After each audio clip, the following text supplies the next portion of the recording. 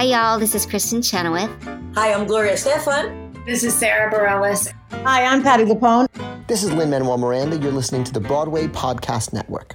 It is Ryan here, and I have a question for you. What do you do when you win? Like, are you a fist pumper, a woohooer, a hand clapper, a high fiver? I kind of like the high five, but if you want to hone in on those winning moves, check out Chumba Casino. At ChumbaCasino.com, choose from hundreds of social casino-style games for your chance to redeem serious cash prizes. There are new game releases weekly, plus free daily bonuses. So don't wait. Start having the most fun ever at ChumbaCasino.com. No purchase necessary. VGW. Void where prohibited by law. See terms and conditions. 18+. Okay, round two. Name something that's not boring. A laundry? Ooh, a book club. Computer solitaire, huh? Ah, sorry, we were looking for Chumba Casino. That's right, ChumbaCasino.com has over 100 casino-style games. Join today and play for free for your chance to redeem some serious prizes. ChumbaCasino.com. No purchase necessary. Void where prohibited by law. 18+. Terms and conditions apply. See website for details. Trick or treat, Rob. Oh, honey, I've been using that line for ages. Oh, my God, Jesus. Sorry. Who are you going for Halloween? Why, one of our Patreon sponsors, of course. Okay, I want to be that too. But how do I do that, Well, Rob? my little ghoul, head on over to patreon.com. That's Patreon.com and search for Behind the Curtain Broadway's Living Legends and set a monthly donation. Even $1 a month helps us. Your contributions help us continue doing what we are doing and bringing the legend stories to your ears. I'm thinking about going as Sergio Franchi myself. Suit yourself.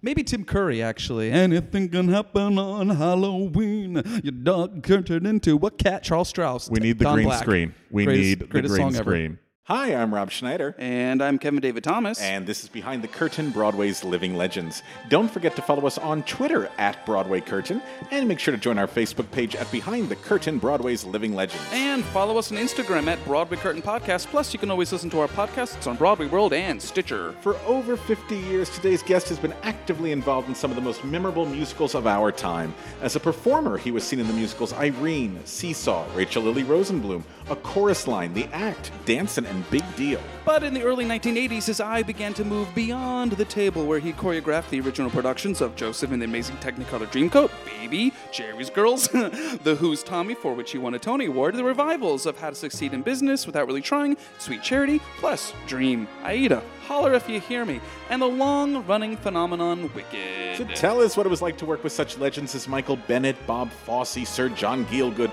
Liza Minnelli, and so many more. Here's the only man to have his face up on 3 Broadway theaters at the same time, Wayne Cilento. Okay. Yeah. Welcome. I'm impressed. So are we. Yeah. So I have to ask you, Wayne, like in the 70s, you were doing The Act, right, and Dancin', and A Chorus Line. Right. So if you went to any one of these theaters, you could see Wayne's face on the lobbies outside. This is a feat. Well, it was also photographs on the outside of the theater. Got it. I started with A Chorus Line, 2.5 years. Yeah. Left A Chorus Line, having a nervous breakdown. Went back to the ensemble, Dance for Liza. It was called Shine It On, then it was called The Act. Right. We went to L.A. Right. Came back. In the process of doing that, Graziella, Danielle, set me up in an audition for Dancin', and such a freak show. So I got Dancin'. So at that one point, it was The Act at the Majestic, Dancin' at the Broadhurst, and Chorus Line, all at the same time. You like to keep busy. It never happened again. Oh my God, that's amazing, actually. But that's kind of like, it's monumental, I think. Yeah. Oh my God. Yeah, absolutely. Sure. Yeah. All right. So when did you first discover the love of dance? 18. Really? Yeah, 18 in high school. I was on the track team, and I did some gymnastics in gym, and I didn't know a clue about basketball or any of that other stuff. Yeah. And they were kind of like drafting some people in the school to do a musical. And the first musical they did was Oklahoma. Uh-huh. And they cast me as the lead dancer, along with this girl named Kathy Colte, who became my wife. And then I did Little Lab in the next year, and then I went to junior college to become a pharmacist. Okay. Somewhere in the middle of that, I went, no. I was gonna say, how'd that work Not out going to for you? happen. So I was like taking dance classes in Connecticut, like I was in the closet, and decided to come out, and not literally. Yes. Yeah. But anyway, Yeah. and I was studying dance, and I thought, what am I doing? I really loved doing what I did. So I looked at Dance Magazine, and I went down the list, and I pointed to Brockport University, and I became a dance major, phys ed minor, and got a degree in that. And then along that, and while I was doing that, I did summer stock. Where was that? So I did North Shore Music Theater. I went around a couple of times. Classic. So I did Holy Dolly twice. Then I did. Did you have any big stars that like headline? Do you remember? Well, I did Angela Lansbury. I did Maine. Okay. John Davidson. I did Oklahoma, and I did it with Molly Pecan. Yeah. Oh my God. For Hello Dolly, and no, there's another one. We love one of those. One of those summer shows. stock story. That's Milk and Honey. And then I started auditioning around on Broadway, and my first show was Seesaw. That is incredible. So now, what did your mom and dad do for a living? My mom was a housewife. My father was a taxi driver, bus driver, became a mechanic, and became a foreman of Chevrolet, and was very successful. And whereabouts did you grow up? I grew up in the Bronx until I was 13, and then I moved to Westchester, where I live now. Okay. And my dad's still alive, and he still lives in that house. Oh, God bless. That's cool. 95. God bless. Yeah, that's fantastic. Good for Dad. And we live like 10 minutes away. Oh, that's fantastic. So we bought a house up there. Okay, Yeah. very And cool. We're in the house for 48 years. Jeez. Yeah, ridiculous. That's Yeah. good. That's amazing. Yeah. What was the first Broadway show that you saw? I mean, did you ever get into Cabaret. Oh, wow. Aunt and uncle took me, and I was like, what is that? Yeah. And they said, that's, it's Broadway. People do this for a living. And I said, I'm in. I'm so in. And I didn't even know I was in. It was just that I was infatuated by it. And they also took me to Radio City to see the Rockettes and stuff for Christmas. And it was like, that was like the baseline. Right.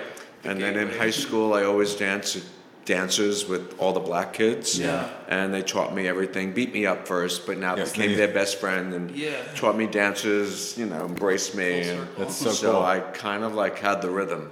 Were you like an old movie guy as well, like the Gene Kelly MGM all the way. Yeah? Absolutely. Do you have a favorite Kelly versus Astaire? I Not so much. used to like Kelly, and then I grew to like Astaire. Okay. Yeah. That elegance. For some, exactly. But Kelly was like, masculine, small. Yeah. The whole bit. And your parents were cool with you saying, hey, I'm going to go into the arts? They didn't know what the hell I was doing. Yeah. Great. They kept on saying, you're never going to make a living like that. It's ridiculous. Yeah. And then what was auditioning like when you first came to New York? I mean, I assume you went to dance How did you know what to do? Yeah. That's, I mean... I took dance classes from everyone. I think I've probably danced for every choreographer known to man. And those days were different. It was like you go to class, Ron Farella was around then. I think Peter Gennaro was around. I used to teach for Peter Gennaro when he was out. Who else? Graziella taught, Matt Maddox was teaching, but all of that Jack Cole stuff, and then Lee Theodore was around, and she got into my life and took me under her wing for a while.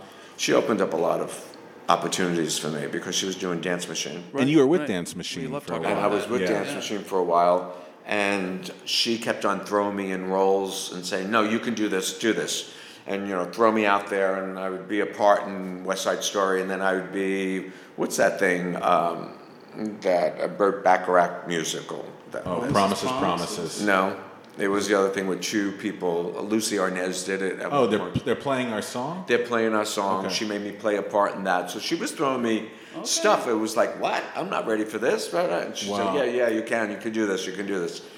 And so I just went along for the journey. And then part of the journey was she came up with an idea to do a show about Jack Cole. So for a year and a half, I studied Jack Cole. I was Jack. We went to Japan. We did a show. It was called Jack, right? It was called Jack. It was an incredible experience, but I don't even know why I'm alive. It was one of those. Wow. Yeah, we opened up, it was kind of really dysfunctional. It was great, but not. Right. And she said, we're a big bomb, I'm going home, you're fantastic. And she left me there for like 2 months. Wow. Yeah. Now, for some of our listeners who are not aware, who was Jack Cole and what were his contributions to dance? Jack Cole's amazing. I'd like to do a show about him. But so Jack Cole, Gwen Verdon, Gwen came from Jack's company.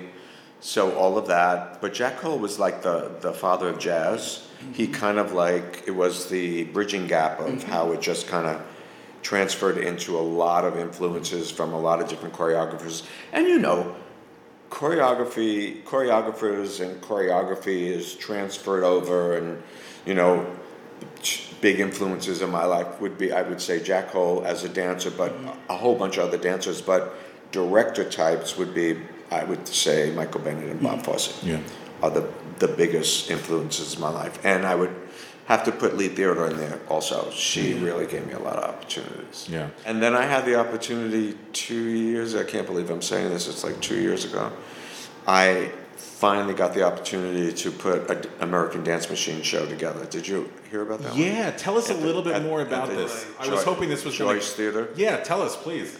I always thought that although Lee was such a brilliant woman and she had such an amazing idea to kind of save all of that choreography from great shows, great choreographers, that gets kind of thrown away and you forget about it. So she was doing that, which was great. But she never found a way of doing it, or it came out like a recital. Yeah. And so she couldn't find a format, I guess it's a format. So she used to do all of these numbers from all these abstract shows all over the place from all these different choreographers. And then she, and of course I was in them, threw them together, and it was like you do a number out of nowhere, and you don't know where the hell it's coming from, and you're in period clothes, and you're doing the stuff, and black out, go away, change all your shit, come back out, and do another number from another show from somewhere else. And it was like, it was great experience. We killed ourselves. Right. She had a company, and the company was the ensemble, and then she got like celebrities, like Donna was in it, I did it, dancer types that were like really had a name for themselves on Broadway and stuff like that. Donna and I danced together at a time. Gwen was sponsoring it, Graziella was sponsoring it. They were all trying to get this idea out there because it was a good idea. Anyway, long story short. So Lee passes away, and Nikki Adelman, I think is her name, she bought the title of American Dance Machine.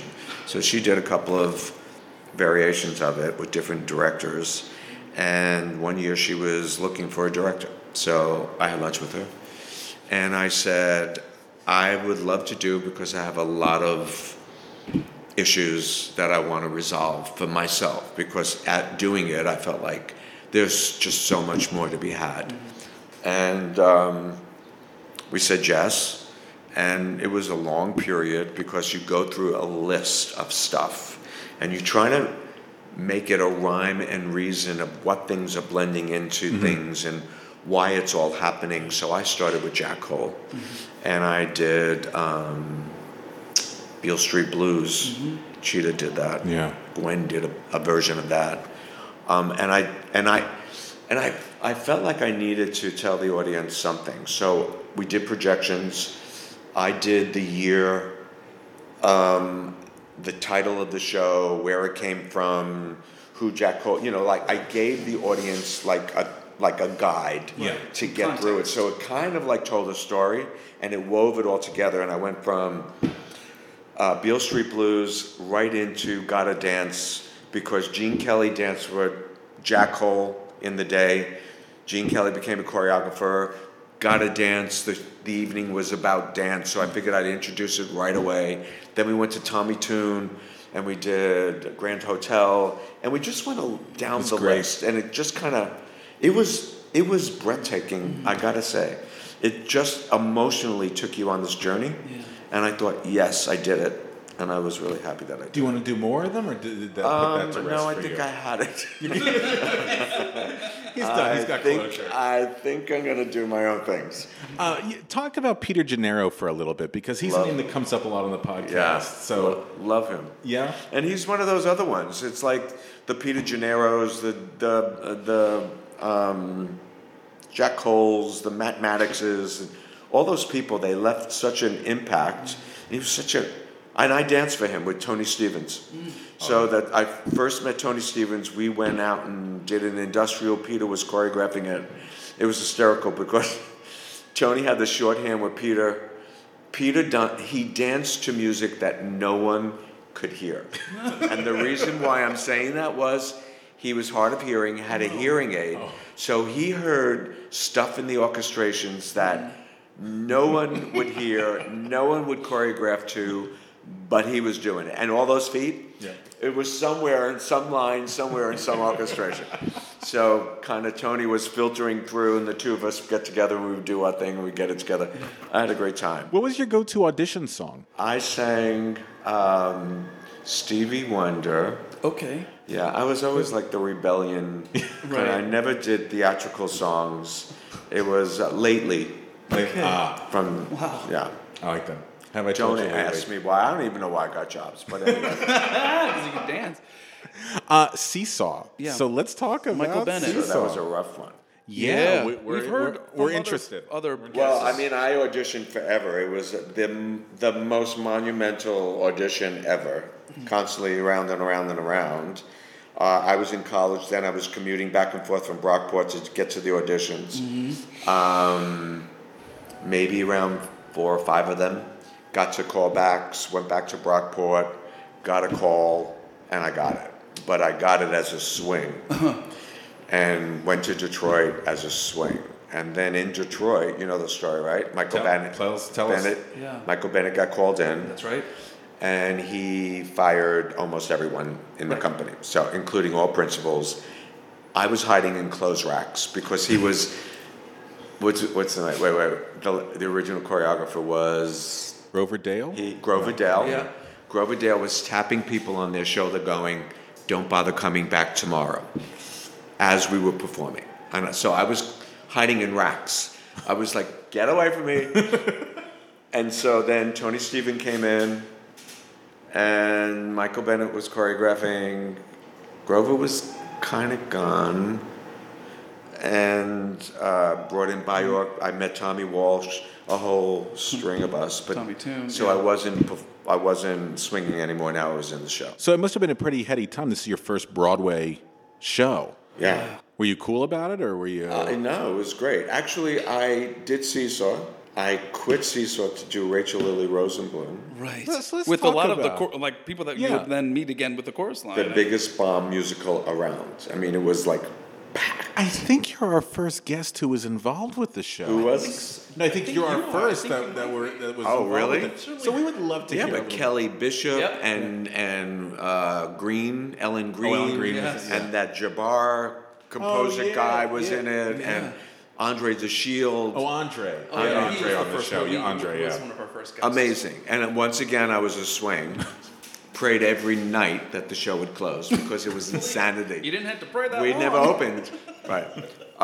It was kind of brilliant, but so weird, and such a big hit bomb musical. Right. I'm sure there were many things. What was the weirdest thing that happened that you remember? Because we've heard stories. Just watching all of these non-theatrical people putting a show together Yeah. was the weirdest thing ever. And that's pretty much it. Plus, pink G-string, cages, hullabaloo in a... Oh. Oh yeah. Okay. Oh yeah. Oh yeah. Okay. Oh yeah. Great. Burlesque before it was even burlesque. I don't even know what it was. Yeah. So after that closed, went back to try to get back into Seesaw. They said no. Oh. They did? Yes. And then I got Irene. I got it, Irene. Yeah. And I replaced Albert Stevenson.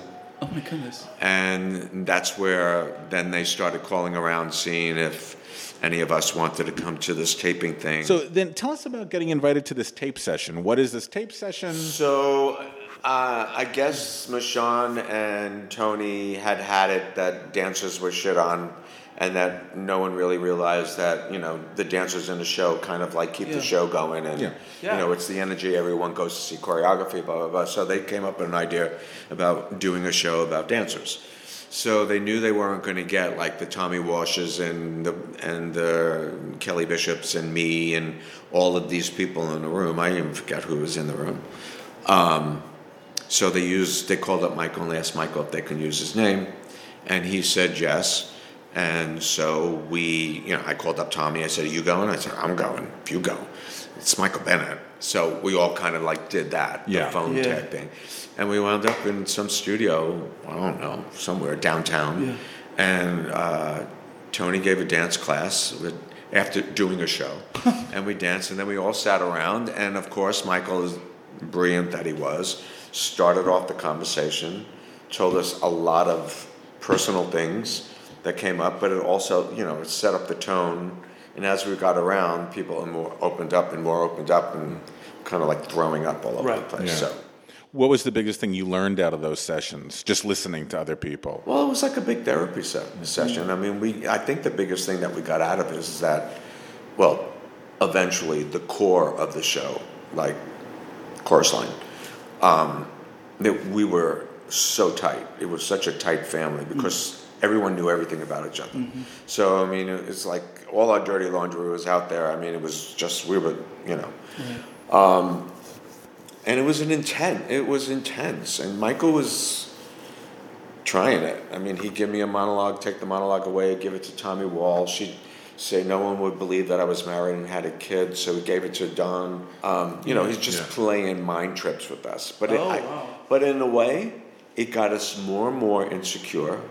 And each time we got more and more insecure, we got more and more brilliant in what we were doing. Because we all needed to shit on that line. We were auditioning for our life. Yeah. And that was the truth. And when we got comfortable, when it got to be a year and a half, and we were all like, "Oh, I'm an actor. I'm cool. I'm acting now." That's when we got flat. It wasn't like that urgency and stuff like that. Yeah. So this was workshopped for quite a bit. I mean, as they figured it out. We did 2 workshops for $100. They were just $100 a week. That's it. Was it weird to hear your story in it coming out of a character's mouth? I got to do Sammy Williams' story about the sister. I didn't have a sister. But I got to do pieces of all of my story. No one really took my story. That would have been strange. Yeah. But I took Sammy Williams. Uh-huh. I was supposed to do another number. I was supposed to do the Shit Richie section. When you were at the Public, did you know that this thing was going to be... Not at all. This is going to be fun. We're done. We're moving on to the next thing. We didn't have a clue. And we were all like at one point so sick. They were shooting us up with vitamin B-C shots. Oh, yeah, Dr. Feelgood. Yeah, and just throw us out on stage. Wow. We didn't know. When did you start to realize there's something here? Something's going to happen to us? I think we all realized it when there were lines like wrapped around the theater.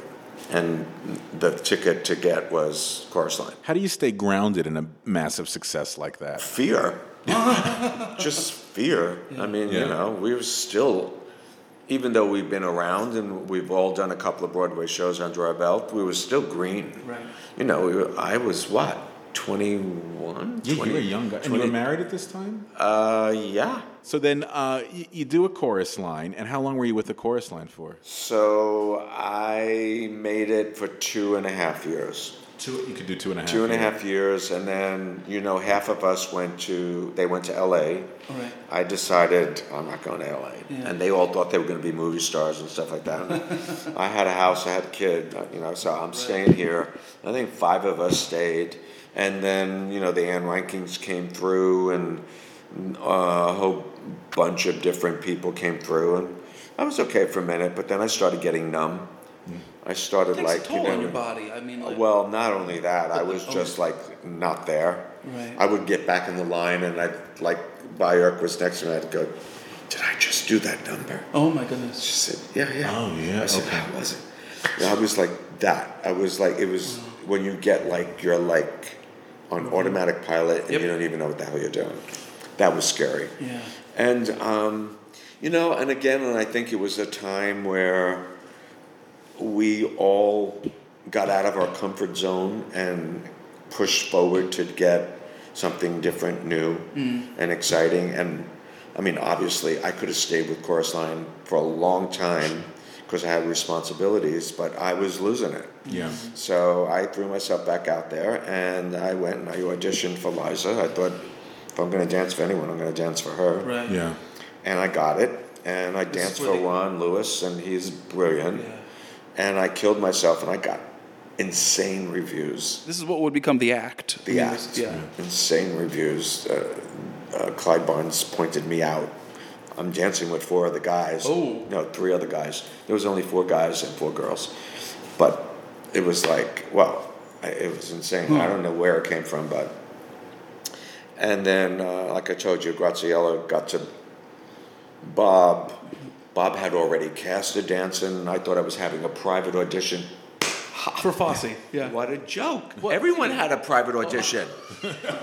I was like, oh my God, this is so amazing. I'm so special. What was that like, though? I mean, because had you ever auditioned for him before? I did. I auditioned for Chicago, and we were doing the workshop of Chorus Line, and I didn't get it. And I went, the hell with that. I didn't get Chicago. I really wanted it, but I'll just stay with Chorus Line. The Chorus Line became, Of course. what it was. Of course. So then I auditioned again, and I walked in the room, just Bob, Annie, and Gordon, and a drummer, and Bob is just, I mean, the whole Bob and Gwen thing, we can talk about that later. Okay. It's so disturbing to me, because I think one of Bob's incredible elements and characteristics that he had and personality is that he's completely charismatic and charming, and he has this incredible ability to make you feel like you're the most special thing around. And I think it's his finesse and uniqueness that he could pull stuff out of you and see how far he could go with the trust. I mean, you trust him so much, you just kind of like let it go. And talk about lately. So, of course, dancers have the stigma they can't sing, because dancers dance and they don't sing. Right. So you're a nervous wreck. Right. So anyway, I got in there, we danced. I danced with Annie. Bob was dancing along. It was great. I had a great time. And then it came to singing, and I got to the piano, and I sang Lately. And he said, could you raise the key to Gordon? Raise the key. Could you raise it any higher? Again, raise the key. I'm singing like a bird, no problem. Really felt really comfortable about myself. I was like on cloud 9. He said, the show is cast, and I don't know what I'm going to do, but thank you for coming in. And I was like, walked out of that room, went across the hall to the act. And it was like, fuck it. I had the best time of my life.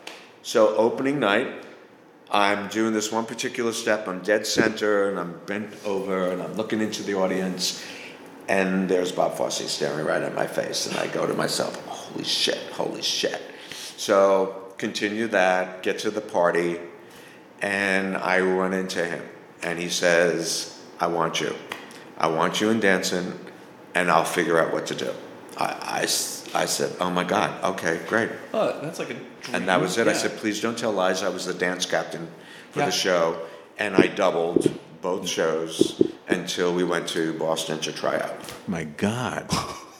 Okay, so collaborating with Liza Minnelli, working with her, what is that experience like? Performing with her? Yeah. She's phenomenal. And I was the dance captain, so I had this responsibility of getting her out of the dressing room. Okay. What was that like? Well, she's 150%. So intermission, she passes out, she goes, she relaxes, she's doing her thing. She's not, it's, in between intermission, 10, 15, 20, half an hour. Phil Friedman's going, Wayne, we gotta get her out of here. So I go, Liza, oh, come on in. The whole bit. We gotta go. We gotta do we gotta go. She goes, really? I said, yeah, get dressed, come on. Let's go. I get her out there. I'm telling you, the show went down like one night, like 1:00. It was insane. But she's phenomenal. Yeah. And then I did a couple of acts for her. Yeah. So that was great. And she's just a professional workaholic. Yeah. She kills herself. She's 150% all the time. Okay, so now you get into dancing. Okay. All right. So what goes on now? First you're told, we don't want you. Now we want you. What's this rehearsal process like? Well, first of all, it was so funny because, again, I'm like in a zone. I'm like, tell me what to do. Mm-hmm. I'm going to do it 100%, but I can't do any extracurricular activity with schmoozing, networking, talking to people, flirting, nothing. Right. I used to do what he did, and he gave me everything. I was out of 2 numbers. Wow. I was out of the girl's number, and if he could have, he would have put me in a dress. And one other number, I don't know what it was. He killed me, but that's why I got a Tony nomination. You got recognized, yeah. Right. I mean, it was he. And he said he was going to. I know. I was pretty much the only male singer.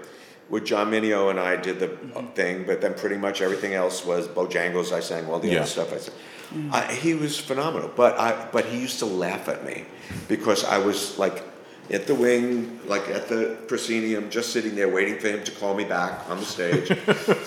But the best part of it was that, well, first of all, my show was phenomenal. I mean, he really gave me a gift. And again, I don't know what the drama was with anyone because he never touched me with anything, never a head trip, nothing, just complete respect. Right. And he did the same thing in Big Deal when he called me for Big Deal. And it was like, I'm in. Right. But when they were doing, I felt bad about it, but I understood, but I still kind of feel bad about it. So when he was doing all that jazz, he came up to me and he said, Wayne, I'm not going to use you for all that jazz. I really need you to hold down the fort in dancing. He said, you have to keep the show together. I said, absolutely no problem. So, but one day, when Charles Ward was doing his solo, Percussion 4, I don't know why, but he was next to me. And he said to me, when I do the movie of dancing, the scene is, Charles will be dancing, but I'm going to do a shot of you in the men's room peeing. And I went, really? And what he was saying was, I could give 2 shits about whoever had solos. God bless them. I had my own goddamn show. I didn't want to do anyone else's show. So it was like, I was like so chill, not jealous, but he picked up on that. It was like, I was straight arrow. I was doing my job. No grief about, he's doing that. Why am I? Right. Yeah, all that stuff. Wow. And so then, okay, so you were in the room with Bennett and you were in the room with Fosse. How would you compare their styles or their rehearsal methodologies? Completely different. And in which way? How would you describe? Bennett was a genius in choreographing the whole picture. Mm-hmm. Not that Bob wasn't, but Bennett like transitions, things, curtains, costumes, things flowing in and out. Could care less about the combination. So Bennett used to put Donna McKechnie, Bjork, Tommy Walsh, myself, and maybe one other person in the room, and we would come up with vocabulary steps. Oh. And then we put some combination together. He'd come in and he'd go, no, take that out, do 2 of those, do this, do that, do that. He'd leave, we'd fix it, come back in, he'd change it again, we'd do it again. He'd come back, he'd go, okay, great. Get out there, let's teach to everybody. And that's how we did the choreography. I mean, every once in a while he used to pull it out of his ass and do stuff like on the fly. Sure. But he wasn't really interested in that kind of stuff. Mm-hmm. He was interested in the bigger picture. Mm-hmm. Fosse is a control freak. He does everything himself. I mean, to the finger, to the shoulder, to the thing, to the, all of it, plus the other stuff. Mm-hmm. I mean, so I got both worlds. I got him as this genius, transitions, how things move, all that stuff. Definitely was influenced with that with my work. And then Bob, just the simplicity is like so powerful and all that stuff and seeing him work. And when you work today, do you find yourself aligning yourself with one or the other when you're actually directing and choreographing? I think it's both. I think it's a combination of both. I mean, you have to. I mean, even me as a choreographer working with directors, I'm the one that is yanking all of the transitions and things together. Of course, directors have ideas, but I'm making it flow with bodies and with sets and stuff like that. So I learned a lot. When you first started dancing, did you think I'm going to be a choreographer at some No. point? When did that start to interest you? It didn't. I just fell into it. Really? Yeah. I really wanted to go to California and be Gene Kelly, but they weren't doing that shit anymore. No, they weren't. Yeah. So it just kind of like, it was like, okay, this could be fun, and I just fell into it. I mean, like Bob Giraldi asked me, and then Yeah. Steve Horn asked me, and another director asked me, and Bob called me back. We're choreographing these commercials. Yeah. Let's see. So Joseph, how does Joseph come to So I fruition? met these producers, Susan Green, and I forgot her partner's name, and they were doing Joseph, and it was in Washington, and I commuted from Washington every day. I don't know how I did. And so I had, Bob Duva. Say the name again? Bob Duva, No. an agent. So he was my agent at that time, and he negotiated an incredible contract because I had right of first refusal.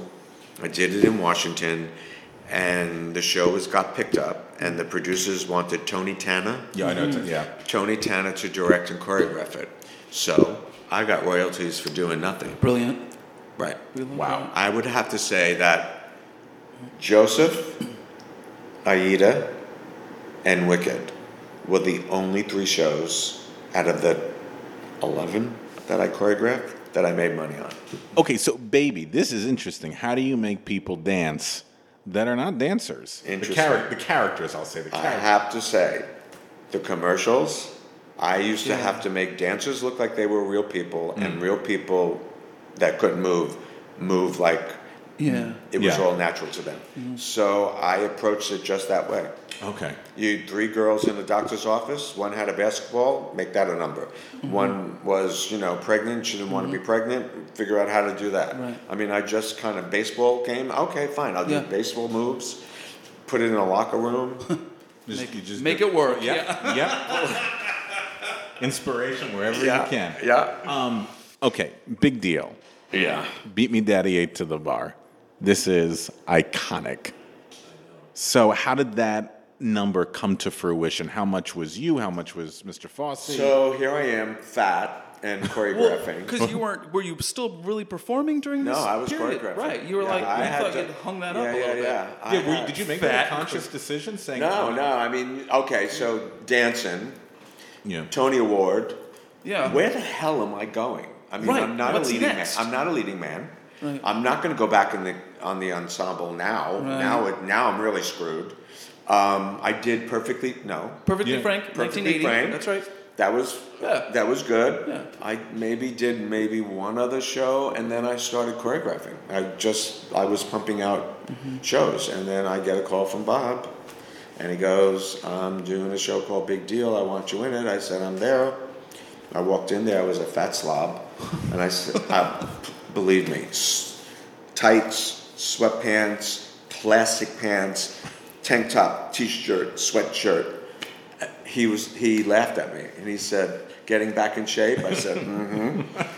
And the layers kept coming off, and I got back.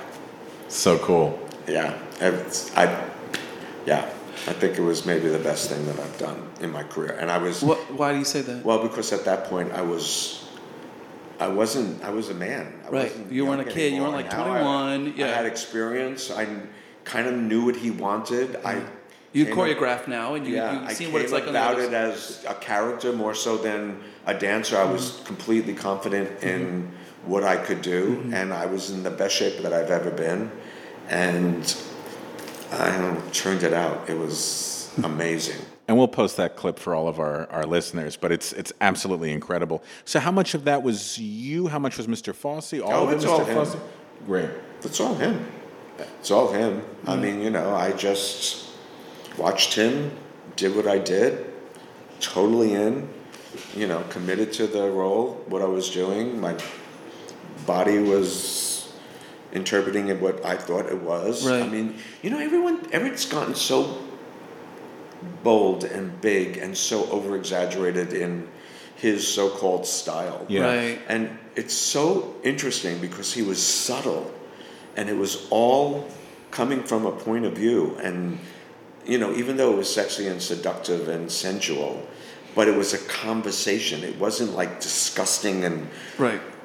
you know, disjointed, and it wasn't all black all the time. Yeah. That it's become. You know, so it's taken Kind of on like a caricature of a itself. distorted. Yeah. it's kind of blossomed into not really being the man. Right. Yeah. The man was shy. He was bald. He wore hats. He was turned in. All of that came his style. Yeah. I mean, you know, he was there, and he danced. I mean, when he danced, he danced. So Was he changed at all? I mean, it was a couple years since you had done Dancing. I mean, did you see any or sense any sort of difference in him? The way his demeanor was, the way he taught, the way he, you know. No. I just think I think he nailed that production number. I think maybe that was one of the best production numbers that I think he ever did. Yeah. Agreed. Really, I think just the whole construction of it. It wasn't like lined up. It wasn't a combination everyone did. He had the background doing whatever they were doing, and Bruce and I were kind of seducing Loretta. We were playing with her. She was our focus. She was my focus. She was right there. So instead of playing that to the audience, I was right. It was all about her. So there's always an acting intention behind this step. Always. Yeah. Always. There's It was an all of objective. that. Yeah. You lost Mr. Fosse and Mr. Bennett in such a short amount of time from each other. How did you deal with the blow of those two folks leaving? Well, Michael was a blow. I wanted to do another something for him. I know he was doing some other things, but I wasn't involved with them. But I always, in my mind, thought, I want to do another thing with him. And then Bob, it was so kind of like we won the Tony that Sunday. We closed the next Sunday. He was doing Sweet Charity. I think it broke his heart. I mean, yes, he was, you know, Right. like, did drugs and wasn't a healthy man and all that stuff. But I think just a combination of stuff just kind of broke him down.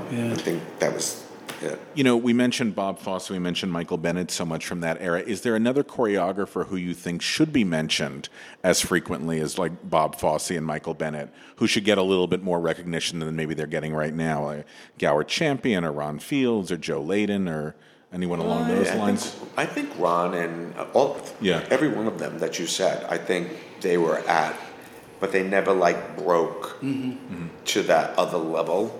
I mean, they were at the core of some of the best choreographers, I think. Right. Yeah. I mean, and obviously have done some really good work in their careers. But I think with Bennett and with Fosse, they went beyond that level and they just jumped to superstars. How do you think dancers have evolved from when you were doing this to now?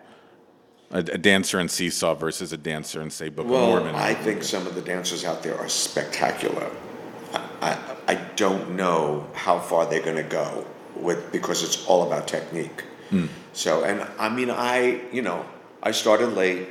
I did have a ballet technique. Right.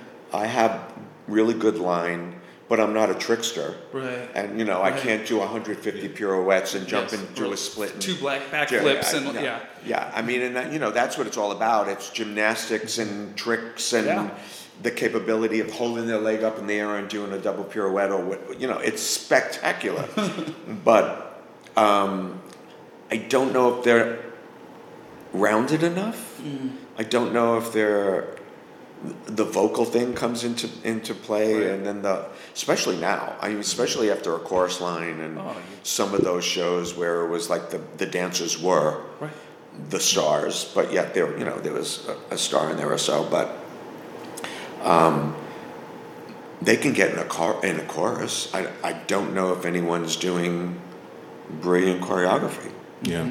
I mean, the last thing that made my hair stand up was, and I don't know, and it's disrespectful, I should know, the guy who did the choreography for Fiddler on the Roof, the last big one that was at the Broadway Theater. Yes. Oh, okay. Absolutely brilliant. Yeah.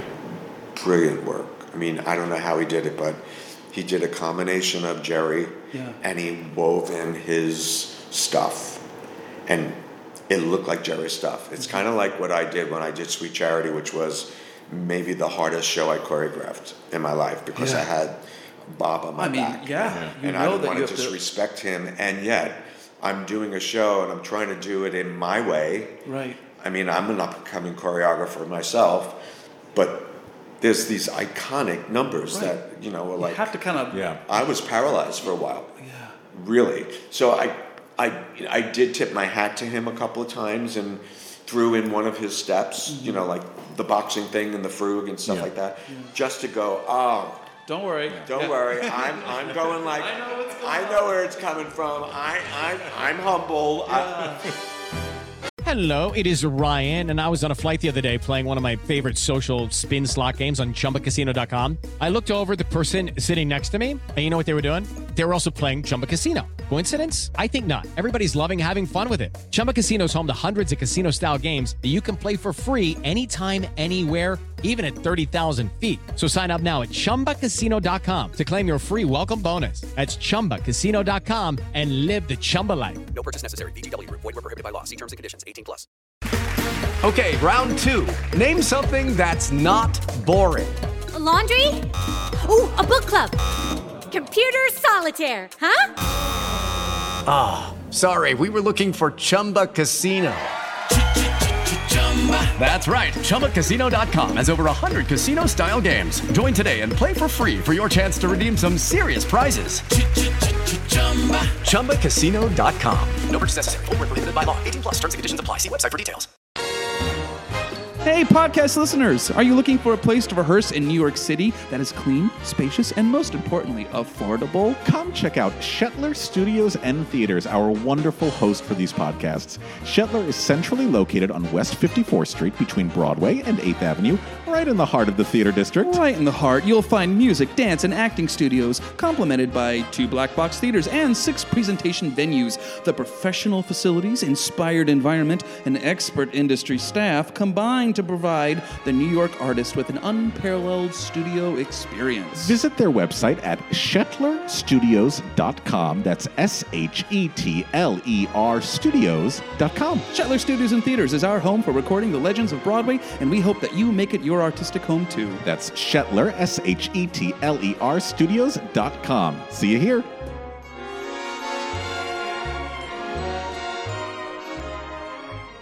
What do you look for out of a dance captain? The worst job. You've done it. It's so hard. I mean, you're a therapist.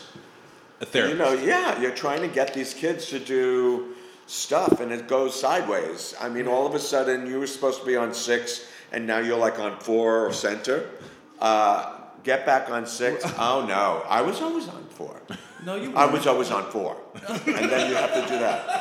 And I go, well, if you go on 4, it's like really this other person's in front of you. So if you just moved over to 6, you'd be in a better spot. Oh, okay. You know, and you walk out of there and you're like, oh, for God's sake. You know, it is just ridiculous. It's hard. Yeah. It's really hard. And especially on long-running shows. And you don't want, you know, and then again, you know, you don't want to clean the crap out of it. It strips out all their personality. You know, everyone that's out. I mean, I'm all for everyone's unique. This is the combination. Do the combination. Right. Dance the way you dance. Okay. You know, just be true to yourself. Let me see what you do. That's why you hired. Yeah. Right. You know, you attracted me in the audition because you're great. So I don't want to nitpick every single goddamn thing that you do. Yeah. And make you a robot. Right. So that's that fine line. You have to figure out what that is, and it's tough. So when you're watching an audition, what are you looking for? Personality more than technique, technique more than personality, even split? Again, it's just, I'll tell you a story. Do you know Mikey Winslow? Yeah. Okay, love him. Mm-hmm. So when I was doing, it's kind of easy though. It's hard and easy. I mean, you do 100 people, and you think, I'm never going to get through this. I'm going to be completely blind. Right. And because you're so fucking tired. No, you're fine. You kind of go, goodbye. Everyone else go away. Yeah. Could you stay? You can stay. and you're like weeding them out like within seconds. I guess it's whoever pulls your eye, and it's got to be something going on in their interpretation, in their head, and plus the ability to do the combination and do it really well. So going through hundreds of people, and I never met Mikey, but he was one of those kind of people that is not in your face. I never did this either. I never went dead center. I never got in the first line. I'm somewhere in the middle, off to the side, so I can see the person teaching, but I'm not in their face. Mm-hmm. And if they come find me, they find me. If they don't find me, oh well. And I just did my thing. So in this mess, I see this guy back there, and he's dancing his ass off, just having a great fucking time. Mm-hmm. And it was like, my eye went straight to him. I went past 5-6 lines, straight to Mikey. Wow. It's just that. You just know. And you can't explain it. You can't explain it. And he's not, I don't think he's technically brilliant like maybe some of the other people that are all, balletted out and, they're doing it perfectly and stuff like that with no soul, nothing going on. And he is just down to earth, grounded, doing the stuff, dancing his face off. And it was like, I want you, come over here, that kind of stuff. Mm-hmm. So it's kind of fun. Yeah, it's fun. I love auditions, and I try to make it a party. I really do. I try to make it so if you don't get the job, you walk out of there and you go, I had the best experience. Great. I love it. Well, I love dancers, so I respect them. So. Yeah. How did your relationship with Des McAnuff come to be? Because you guys did Tommy together, and then you did How to Succeed together. Yeah, but it started with chess. Yes. Yeah. Oh, the tour. Yeah, the tour. Yeah. So this is how I met him. So they had 1 week left, and they were going to Miami. Mm-hmm. And Des hated the choreographer, I hear. And I don't know how he found my name, to tell you the truth. But he called me up and said, do you want to come in and do chess? Because we're about to go. And I said, sure. And I met him. And it was all hell broke loose. I was in the room changing every piece of choreography. We would have a conversation. I'd go in there and I'd do this stuff and bring them out, teach it on everyone. Next section, go in the room, do pre-production, do my thing, come back out. And did that, and we hit it off. So it never went anywhere. It was a beautiful production, but really heavy set design. Yeah.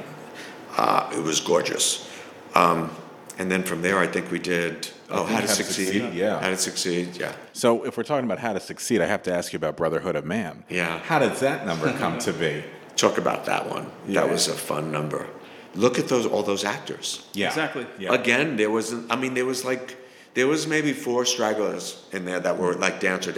Mm-hmm. But I had to make men dance and move. Right. And I came up with all that corny kind of cartoon stuff. Yeah. How does a dance piece like that work with you and the director? Does the director come to you, does Des say, here's what I'm thinking, cartoony, blah, blah, blah, blah, blah, and then you run? Or how does this work? No, you just kind of throw it out there, and then the director comes in and goes, oh, hey, you hit it on the nose, or hey, I don't like that. Change it, and leaves. And he did that with Coffee Break. Oh.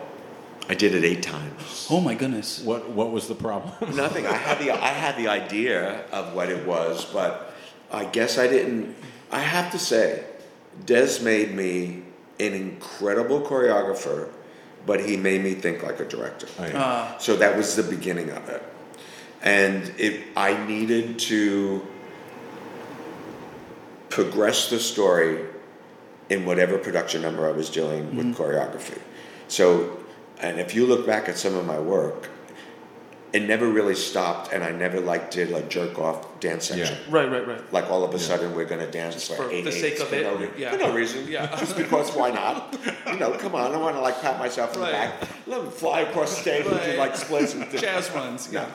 So I think in the beginning I was a little bit not focused with the storytelling that I was telling with Coffee Break, and it was one of my favorite numbers that I did. I had the idea, coffee beans, calypso, all of that kind of stuff. So that was that flavor, and the manic the manic energy of, you know, having a caffeine, an attack, addiction, all of that madness, and it just kind of evolved. But and I'm sure every piece of choreography is challenging to create, but what has been the most challenging for you, do you think, or which number stumped you the most, or? I actually think, and the most I'm mostly proud of myself is Holler. Yeah. Because, I mean, I have no right. I mean, you know, an old little Italian guy doing the stuff. It was great. He knows how to tell a story with movement. But I said I don't want any Broadway dancers. I want all street dancers or, you know, video dancers. Yeah. And I'll put it together. I'll structure it. And that's what I did. Yeah. And I just felt really proud of the fact that I had that collaboration with the dancers, and I molded it together. I had an idea. I'd do some half-ass hip-hop step. Right. I imagine there's a learning curve for you. Right. And then they would go, oh, so you want to look like this? And I go, yeah, that's it. That's it. Yeah, that's it. You know, but at least I threw up my insecurities, and then they kind of like go, okay. You know, and there's moments where it's give and take, and you're building it on specific people. So, like Bob did for me. Right. You said Michael Bennett did that as well. I mean, absolutely. Of course. So you got to work with the people that's there. And I was really proud of how it turned out. Yeah. And so then after about a decade or so of choreographing, you turned to directing. Well, that was the thing that did it to me. Right. Yeah. I'm standing there, teching the thing, doing the transitions. The whole thing is movement. And I went, I can't do this anymore. Yeah. I gotta do it on my own, or I have to try it on my own, or I have to do something. Yeah. It's really hard when you get really good at what you do. Yeah. I'm a really good collaborator. I like working with directors that are great directors. Like Joe and I got along like brilliantly. Right. And that was an interesting working relationship, and we got along. Everything was great, but I'm good at it. I mean, I drop my ego. Whoever the hell I'm supposed to be is outside. I walk into the room. It's just about the work. Yeah. And that's the only way you can get a show that works. You can't walk in there and go, what about me? You know, where's my time to shine? It doesn't work that way. Yeah. When you're working on something like Aida, which is Disney, and there's Disney money available, is that a blessing or is that a curse? It was a blessing. Yeah. At that time. Yeah.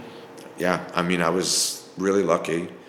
They did a production. They fired everyone. Bob Falls came in. I met with him. He hired me, and we started from scratch. And I mean, that was a choreographer's dream. Yeah. It was like a concert.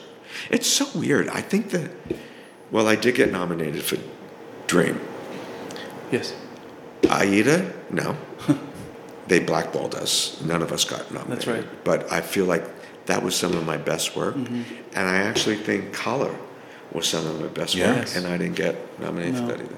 So you can't figure it out. You never know. No. You just can't really figure it out. Yeah. And that's not what it's about, you know. No, and it's not what it's about. Yeah. But you kind of go, really? Yeah. Like, come on. You're like, really? Okay. Yeah. So Wicked now has been running for how many years are we on now? 2 or 3. 16. 16. Can you believe it? So how does this come into your orbit? Again, I knew Marsha Goldberg from How to Succeed. And they were doing readings. I guess Mark Platt and Stephen and Joe and Winnie and Stephen Aremus were doing readings, and really tasteful readings. It was just them sitting on a bleacher with music stands with the script, and they had a band, and they stood up and they sang their song and they sat down. And they didn't get into any staging or anything like that. But Joe didn't pick a choreographer yet. And they were doing their last reading, and it was just the first act. And I think Marsha and Lisa Laguillo said to Joe, I really think you should meet Wayne. And he said, okay. So I don't know who else went in the room, but I watched the first act. I was completely blown away. I mean, the music's spectacular. Did I know where choreography was in the show? No. Was there choreography in the show? Not really. I mean, it's not that kind of a show. Right. So Joe and I had coffee, and he said, "What do you think?" I said, "It's brilliant. I love it." He said, do you want to be involved?" I said, "Yeah, of course." He said, "Well, what do you think?" I said, "Joe, I don't have a clue where the choreography is, what the world is, but I'm willing to go for it." He said, "Okay, fine." Wow. That was the end of it. That was it. That was it. It was that simple. And our relationship stayed like that. I have to say. Trust. And it sounds the like there's world was colliding all around us, and the two little Italian boys were like you guys were thick as steady. thieves. The company saw us. We were together. We weren't like beating each other up and stuff like that. We were consistent. Everything else was like doing what it's doing, and we stayed straightforward. I would throw it up, and he would edit me, and I would fix it, and we'd get past that, and we move on. And you guys said you had a conceptual idea. What was that concept going into? Well, we knew that it was a strange world, and and we knew that it wasn't normal kind of movement. You weren't going to see a ballet combination or a dance combination or any of that stuff in there. All these characters were really interesting, so you had to, again, build on them. Yeah. And it just evolved. I mean, all the transitional stuff we kind of did together.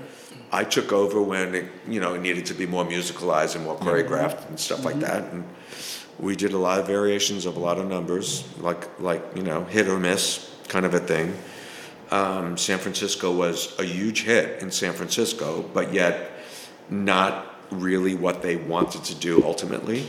So who's they? The producers or? Well, I think somewhere in our run, and it was lines down the block. Everyone dressed up as witches and clowns and whatever craziness. Yeah, screaming. But it was Christian's show, and it wasn't Elphaba's show. Elphaba was like the underdog, and she was quiet. But Kristen was the one that was the star, and she's brilliant. I mean, she can't do anything wrong. I mean, it's Kristen. But they decided, we had lunch, and we sat there at a table, and they said, "We're a disaster." Oh. And I was like, oh God, here we go. And what they were saying was they needed to restructure the book so Elphaba would be the hero. She would be the underdog. She'd be the ugly duckling, but yet she would be the one that everyone loved.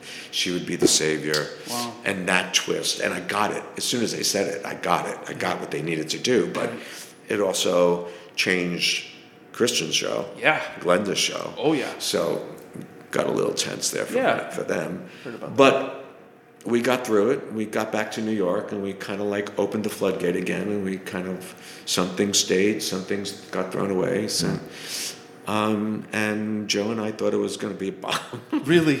Yeah, we just didn't know if anyone would come because we thought it was this dark musical, and all of a sudden, families with all these little girls were in the audience and screaming and cheering and going, "Wow!" And we're in this big theater. We're never going to fill up this house. They're going to. Wow. Yeah. And yet it's a whole generation of young people have been influenced by this musical. I mean, it's not cheap to bring a family to it still isn't. I mean, that's what I'm saying. 16 years. I'm telling you about it. It's ridiculous. And all the companies. I mean, oh my God. Well, we had 9 at one point. David was going for 10. Oh, incredible. So that was amazing. Got it down to, I guess it's just 3. Sensible. There was a touring company in Europe that just closed. They're talking about maybe opening that again. Okay. So that would be great. I'm sure people are curious because, it's one thing 16 years ago when you were putting this up, but what are your what are your duties now when it comes to maintaining the show? I know you delegate a little bit. I go once a year. Corinne is the dance supervisor director, and she's been doing that, and she's brilliant at what she does. I go in and I do like a dance kind of cleanup seminar. It's like 2 days in a studio and maybe a day on the stage. Of course they're brilliant for 2, Well, 2 weeks. You hired someone great. Then they go back to it. Yeah. You know. Takes one to know one, I guess. Exactly. You know, a little bit. Yeah. And they fly us to London every year. Joe and I, we just came back. Good. 2 weeks ago, and they turn over the show every year, a whole other company. Oh wow! Which is they only do a year contract. That's incredible. It's kind of brilliant. I don't know how they do it. Keeps it but fresh. That's it's for sure. fresh. Yeah. The show is fresh, and I go over there and I kind of go before Joe. I see it before Joe, and then I do like a mini cleanup, and then Joe sees it with me, and and then we do that next level together. Yeah. And they're in great shape. Are you still rediscovering things about the show? Well, it's so funny because after we did the show and we went and we did the London version, Joe and I, we were there for like 9 weeks, 10 weeks. Oh my. Right. And we were like, what is that? What did we do there? And he said, I don't know. Could we fix it? I said, yes. And we changed the whole show. Really? Well, not the whole show, but like a lot of chunks of it. And then whatever we did in London, we went to the 9 other companies and put all the changes in. Oh, that's fantastic. That's great. Yeah. That is fantastic. So we had a moment to kind of like go, that doesn't work. I said to Joe, do you remember when we do it in the courtyard where they were reading? Because that's what it's about, studying and stuff. And he used to take the books, and then at one point they threw their books off the stage. He said, "Yeah, what happened to that?" I said, "Well, we threw it back." I said, "You want me to put it back?" He said, "Yeah, let's put it back." It was so stupid.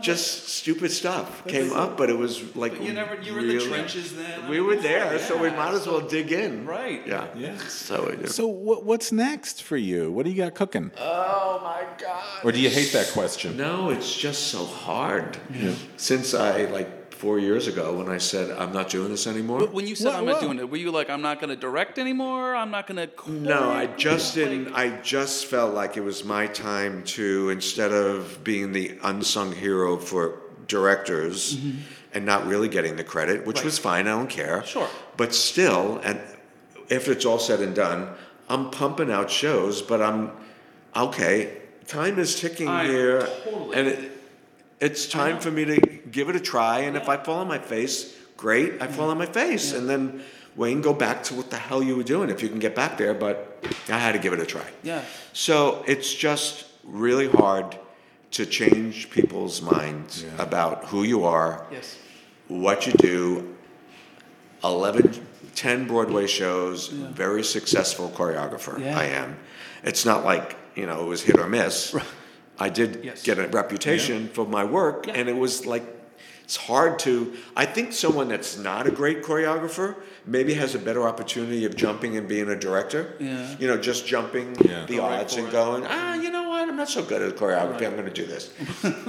As opposed to this really established choreographer, 7 Tony nominations, where am I going? Right. How am I getting over to that other side? Yeah.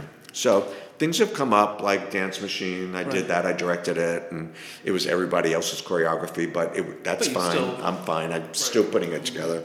I had a conceptual idea. It's just getting attention from producers. Yeah. I really came to the decision that I need a producer friend. I need someone that I could say, hey, I have this idea. There's this movie that I want to do something with. It's called View from a Window. It's an Italian film. It's just an interesting concept. So go and say, hey, I've looked at this movie. It's a great movie. I'm thinking about it could be turned into a musical. Would you help me develop it? Yeah. That kind of a thing. Yes. It's finding that connection with, it's not like a theater owner. Can't go to a theater owner. I have to go to a producer that's going to either get the rights, get the help. Okay, we got this. We can do this. You can go do like a little mini workshop here and figure out, get a right or do that. And the thing we're going to end with is, if there's an aspiring choreographer listening to this, what piece of advice would you like to pass on to them? What do you wish you knew? What do you know now that you wish you knew then? You know what? I don't think it was anything that is like in words that you can follow. I think it's the journey. And I also think that I just, they just got to get more into what they're doing and why they're doing it. I mean, it can't just be about a shining moment. Yeah. It needs to be about the story, and drop your ego, and whatever it is, you don't have to show technique all the time. Right. You just have to tell the story. Right. So I would say if they, and everyone's got the ability to do it. It's just a different approach. Right. Yeah. My approach was different. And, I studied from a lot of people, so I'm not just classically trained. I've got pieces from a whole bunch of stuff in me somewhere, and it comes out at different moments. Yeah. And I'm really happy I did that. I mean, I have an abundance of wealth and knowledge, from all of these people that I shared time with them. Just can't get that from, so. You're a lucky guy. I would just say keep working. Yeah, I'm definitely blessed. Had a blessed career, I have to say. And continue to. Thank you, Wayne. You're welcome. All of this. All right, till next time, everybody. Bye, everybody. Thank you. Today's episode was recorded at Shetler Studios on 244 West 54th Street. Visit Shetler Studios to book your room today, and you could be as cool as us. That's SHETLER Studios.com. And a big thanks to our sound editor, Daniel Schwartzberg, and social media manager, Bethany Ann Selecki. And friends, don't forget, we want more folks to hear these incredible stories, and that's where you guys can come in and help us out. Yes, in order for people to find out about us, we need lots of ratings on iTunes. The more ratings, the more they'll come up in searches. So head on over to iTunes, search for Behind the Curtain, Broadway's Living Legends, click on our logo, click on ratings and reviews, then write a review and leave us 5 stars and make us feel as special as Eliza Doolittle on Eliza Doolittle Day. Or you can leave us 1 star and make us feel as bad as Annie did in that weird production in Boston where Annie dreamed about being adopted and then ended the show back in the orphanage. True story, Rob was there. I saw it. So head on over to iTunes and make us feel even more special than we already do.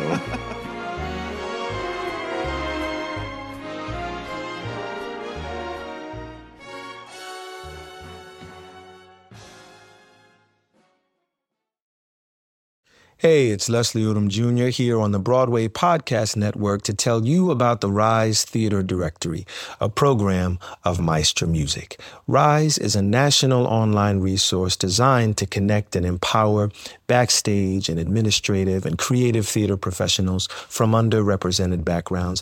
If you work or aspire to work in the theater community, this can help you find your next project. And if you hire theater professionals, search the Rise Theater Directory to find your next team. Create your profile now and get more information by visiting risetheater.org. That's theater with an RERISETHEATRE.org, because only together we rise.